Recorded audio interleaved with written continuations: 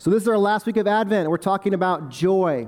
I'm talking about joy. And this can be a hard season for a lot of people. Joy can be difficult. It really can be. To experience the joy of the Lord in the midst of the busyness, the craziness, the family dynamics. There's all kinds of stuff that goes on during this season. I wanted to look at the person of Mary, Jesus' mother, Mary. And the story that was read by Ryan and Abigail Baker, that's the beginning of this passage. I'm going to read the rest of the chapter today. I was raised Roman Catholic. I was a good Catholic boy. I was an altar boy. I was famous because I fell one time off the stage with the body and blood of Jesus. Literally, I fell off the stage. I was like 10 years old, and I was like this high up. It felt this high up, but it was maybe like this high up. But I literally, and once the priest blesses it, it's like, for them, they believe that's the body and blood of Jesus. It's literally a body and blood. So I fell, and I was like, I can't drop this.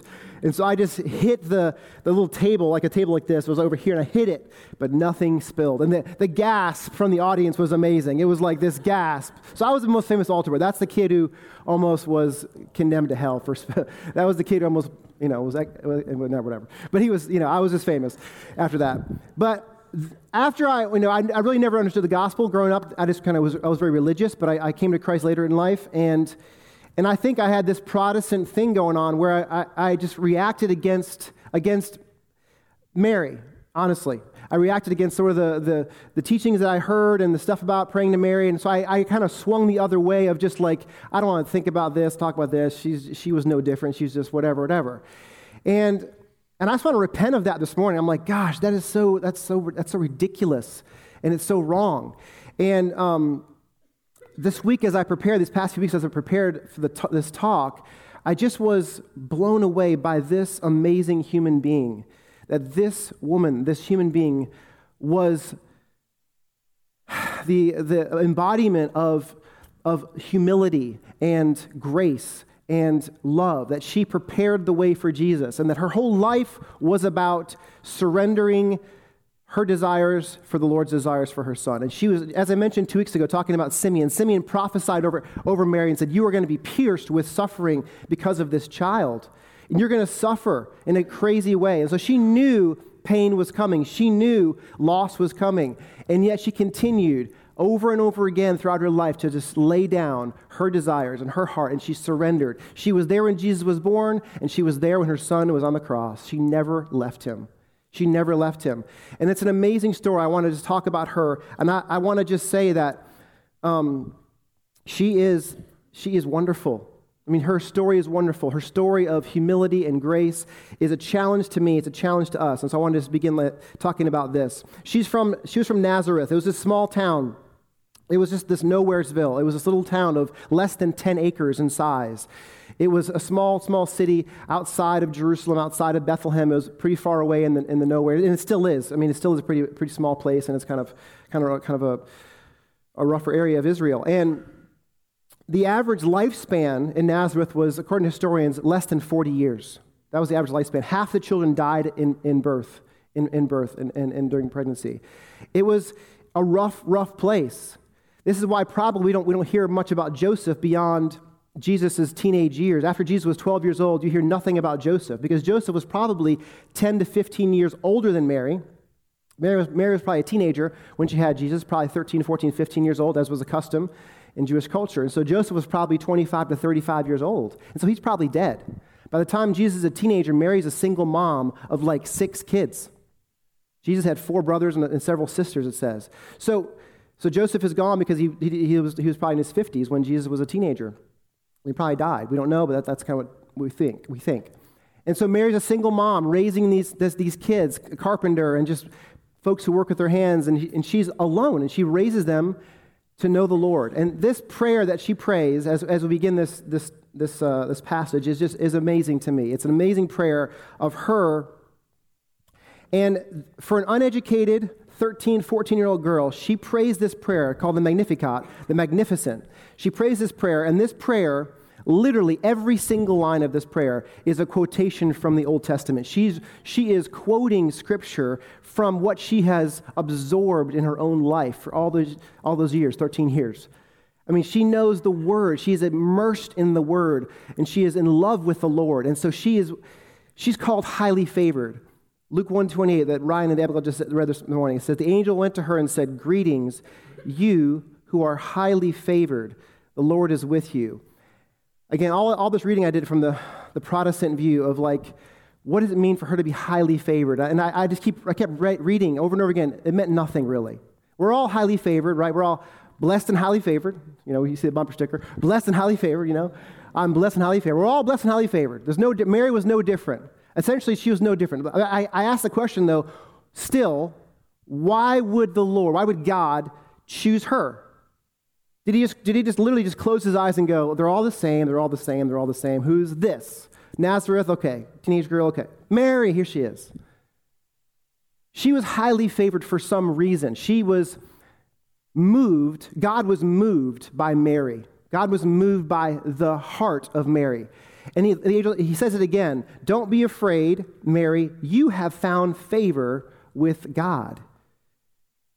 And it just kept shocking me. The more I read, the more I'm like, I don't agree with any of these things I'm reading. It's like she had something that wasn't common. She had something that wasn't happening. She was surrendered. She was humble. She was immersed in the Word. It was part of who she was. And the Lord saw that, and she was favored. She was favored. Not that he chooses and says, I want to pick that one and I reject that one, but his heart is moved by humility. His heart is moved by obedience. His heart is moved by a heart of surrender. It just is. And so Mary was chosen to be this vessel that would bring the Savior to the world. So the angel comes, visits Mary, and then she immediately goes and sees her cousin Elizabeth, and that's John the Baptist's mom. John the Baptist was Jesus' cousin. And so she spends 3 months with Elizabeth. And when she gets there, as the story goes, the baby in Elizabeth's womb leapt for joy because the Spirit was touching him, and it was like this sense that this is the Savior. Mary's walking in the room, the baby in Elizabeth's womb is jumping, and Mary's like, what's going on? She says, Elizabeth said, this is, my child is jumping because you have the Messiah inside of you. And then Mary responds with this prayer with her cousin Elizabeth. This is the prayer she says. Luke chapter 1, verse 46 through 55. And Mary said, my soul glorifies the Lord, and my spirit rejoices in God, my Savior. He's been mindful of the humble state of his servant. And from now on, all generations will call me blessed. For the Mighty One has done great things for me. Holy is his name. His mercy extends to those who fear him from generation to generation. He's performed mighty deeds with his arm. He has scattered those who are proud in their inmost thoughts. He has brought down rulers from their thrones, but lifted up the humble. He has filled the hungry with good things and has sent away the rich empty. He has helped his servant Israel, remembering to be merciful to Abraham and his descendants forever, just as he promised our ancestors. What a prayer. Every single line is a reference back to some scripture verse that she had read and she had memorized and she had been filled with. Every single line is this profound depth of character, of an intimacy with the Lord. In part 1, the first 2 verses, she expresses her feelings. My soul rejoices, my spirit glorifies the Lord. Those are the first 2 verses. In part 2, she expresses what God has done. He's been mindful, he has seen her. And in part 3, the bulk of the prayer, she basically describes him. She just talks about him. She just says, you bring down the proud and you lift up the broken. You see the weak and you blah, blah, blah, blah, all the way on. And it's a great model of prayer, really. She expresses her feelings. She expresses the facts of what God has done. And then she just talks truth. She just speaks truth. And a lot of times my prayers are just all feelings. I'm feeling this way. I'm broken. I need forgiveness. I need help. And it's just all feelings and it's all help. It's all give me, help me, forgive me. And Mary spends very little time on that. She spends most of the time, here's how I feel, because this is what you've done, and this is who you are. And she's immersed in the character, the nature, the person of God. And she's just praying the word of God. She's just praying his word back. If you want to fill your soul, if you want to fill up and edify yourself, pray Scripture. Pray Scripture. Like, it's so true. You can express your feelings and get stuff off your chest. You can ask for forgiveness. That's important too. All that stuff's great.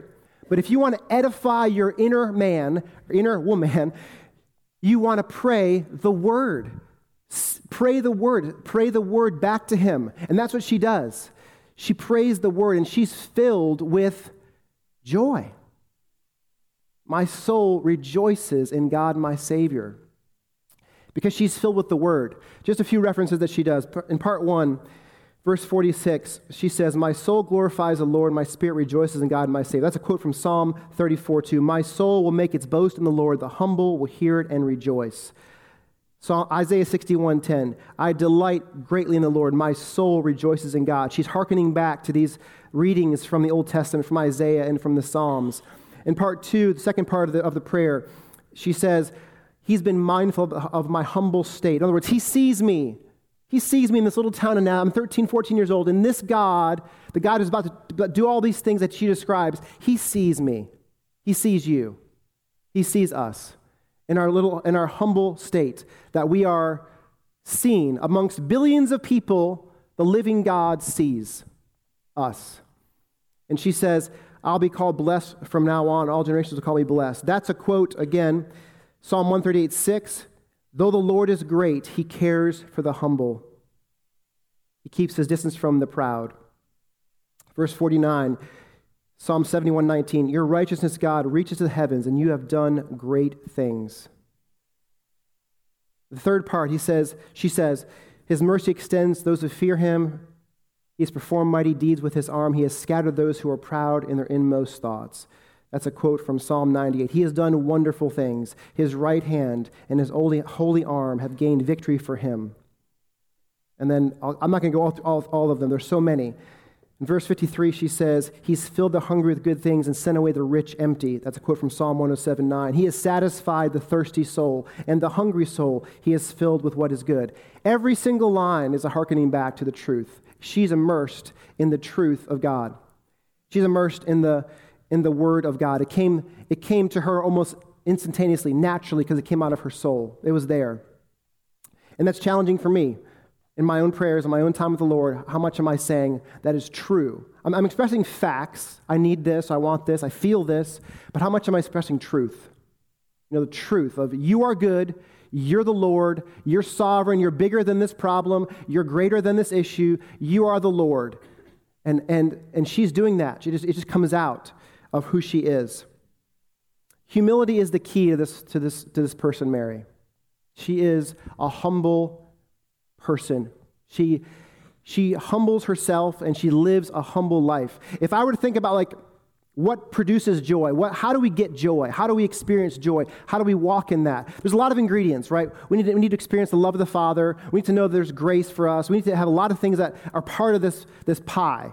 I don't know how to make pie. I just like to eat it, but I think there's baking soda probably, and there's flour, and there's sugar, and there's eggs, and there's whatever, shrimp. I don't know what else, but the biggest part of the pie, that's the most important part, is what? It's the crust. It's got to be the crust. The crust is some disagreement. So the crust is hugely important from what I understand. And this, if you were to say, how does joy happen in our lives? There's a lot of little ingredients, love and experiencing God, and all, but the crust is humility. The crust is the foundation around which you experience joy. It's the reason. It's what everything else goes in. When we live and we choose humility, when we choose to go low, that's like the crust of the pie that makes everything else come into play. It makes it so amazing. Humility is looked down upon in our society. I was looking at this thing called Ngram in Google. I think it's like Ngram. It's like this Google program that traces the use of words in Google Books throughout, all different books for 500 years. Humility was used in the average book. It went from being used frequently or being used more to in 2000, it was hardly ever used. The word humility is just not used in literature because it's just not popular. It's the definition of humility in our world is to self-negate or to lower your self-worth or self-opinion, to have a low view of yourself, to have a low view of who you are. And that's not humility. That's not biblical humility.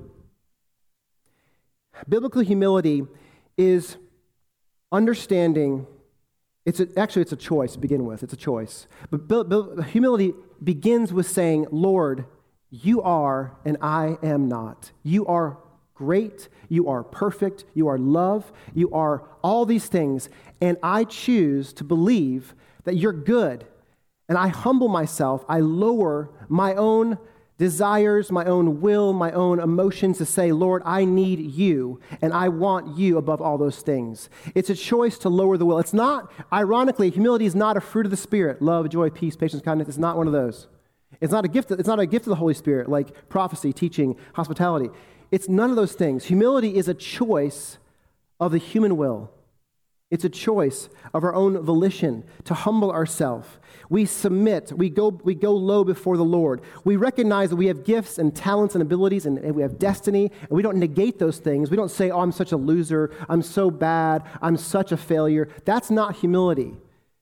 But we are saying all those things are from Him. All those things are because of Him. All those things are for Him. And that was Mary. Mary was the exemplification of walking out humility. Her whole life, she's kind of in the background with her son, in the background, loving him, supporting him, knowing that he must become greater and I must become less. He must become greater, which is what John the Baptist said. Humility is not thinking less of yourself, but thinking of yourself less. C.S. Lewis said that. 1 Peter says, or actually Philippians says, do nothing from selfish ambition or vain conceit, but in humility consider others above yourselves. It's hard.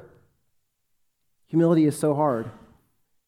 Humility is like this attitude that says, I choose not to get revenge. I choose not to get justice when I deserve it. I choose not to exalt myself when I want to. I choose not to be the center of attention. And people who usually walk in humility don't even really know it. They just kind of live that way because they know Jesus. Jesus was the humble king, born in a stable, born in a way that was humiliating, born among animals, and he lived a life of humility. But Mary showed him humility. Mary showed her son a life of humility. And every parent, I can't imagine what she went through. Every parent goes through a season of having to let go of the control and the influence that they had over their child. Happens when they're teenagers or earlier, but there's a sense that you as a parent have to let go and trust God. You have to let go and say, Lord, I can't control this child anymore. I can't make them go this way, and I trust them. I entrust them to you. Mary did that from the day one. She had to do that literally from the moment Jesus was born. I had to entrust him to the Father. Last week, our whole family had the flu, except for Shannon, because she's highly favored. But we had the flu. It was horrible, and it was like this. It was just this.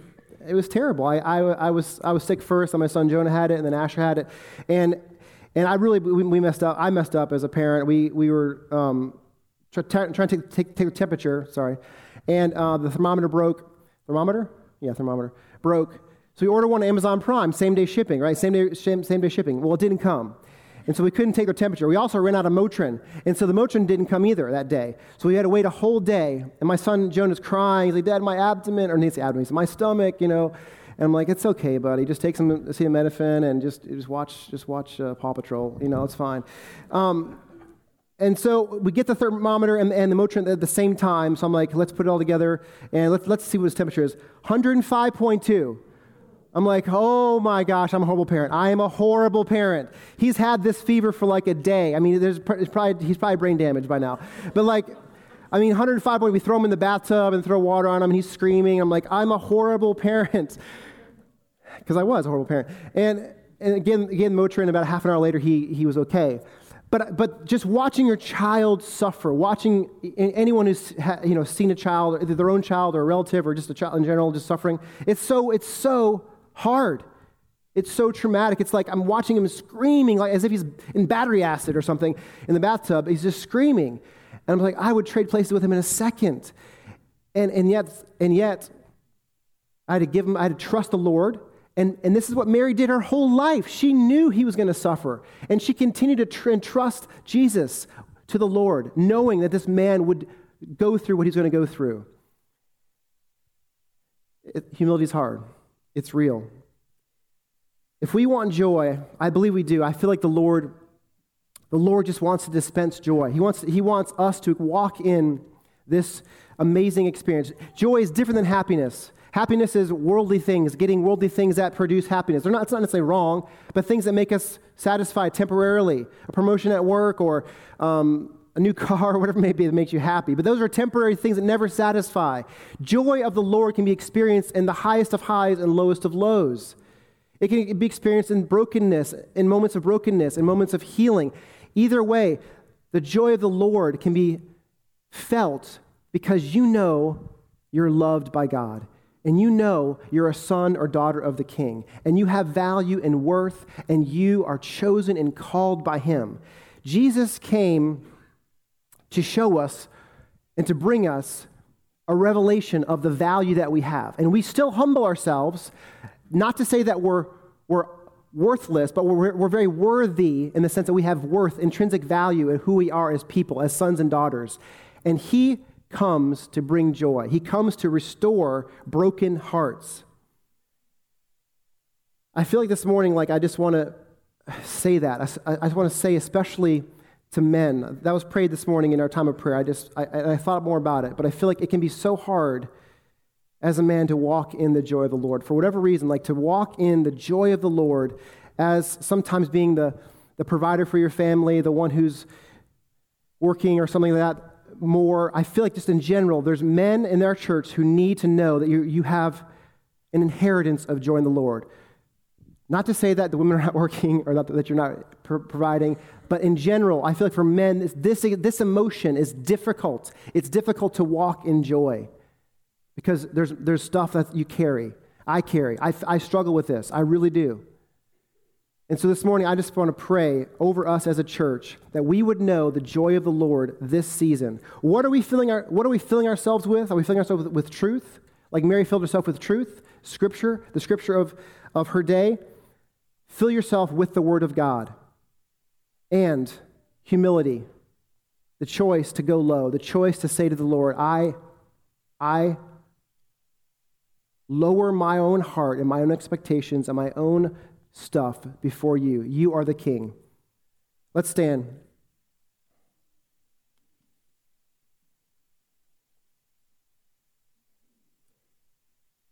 Psalm 107 says, He has satisfied the thirsty soul, and the hungry soul He has filled with what is good. I'm just going to pray that we would have hunger this morning for this. Let's pray. Father, we ask you, Holy Spirit, to bring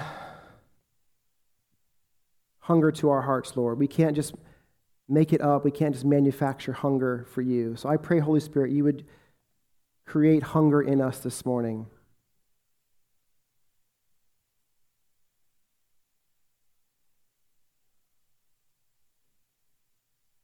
Wherever we are this season, Lord, I pray you'd create hunger for Jesus in us this season.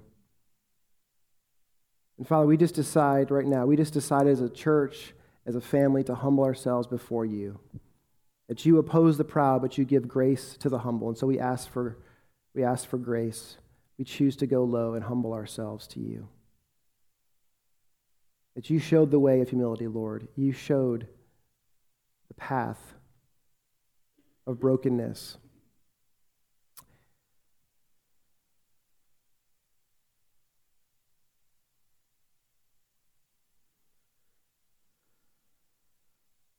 And whatever barriers this morning there is to joy, I pray you'd remove those things, Father. Whatever barrier there is to joy, in Jesus' name. I pray you'd break off shame in Jesus' name. I pray you'd break off fear in Jesus' name. I pray you would remove every hindrance to love in us right now.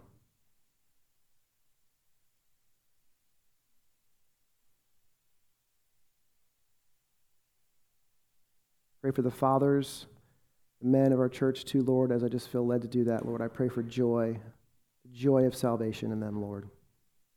Just pray you'd pour out joy on all of us, Lord.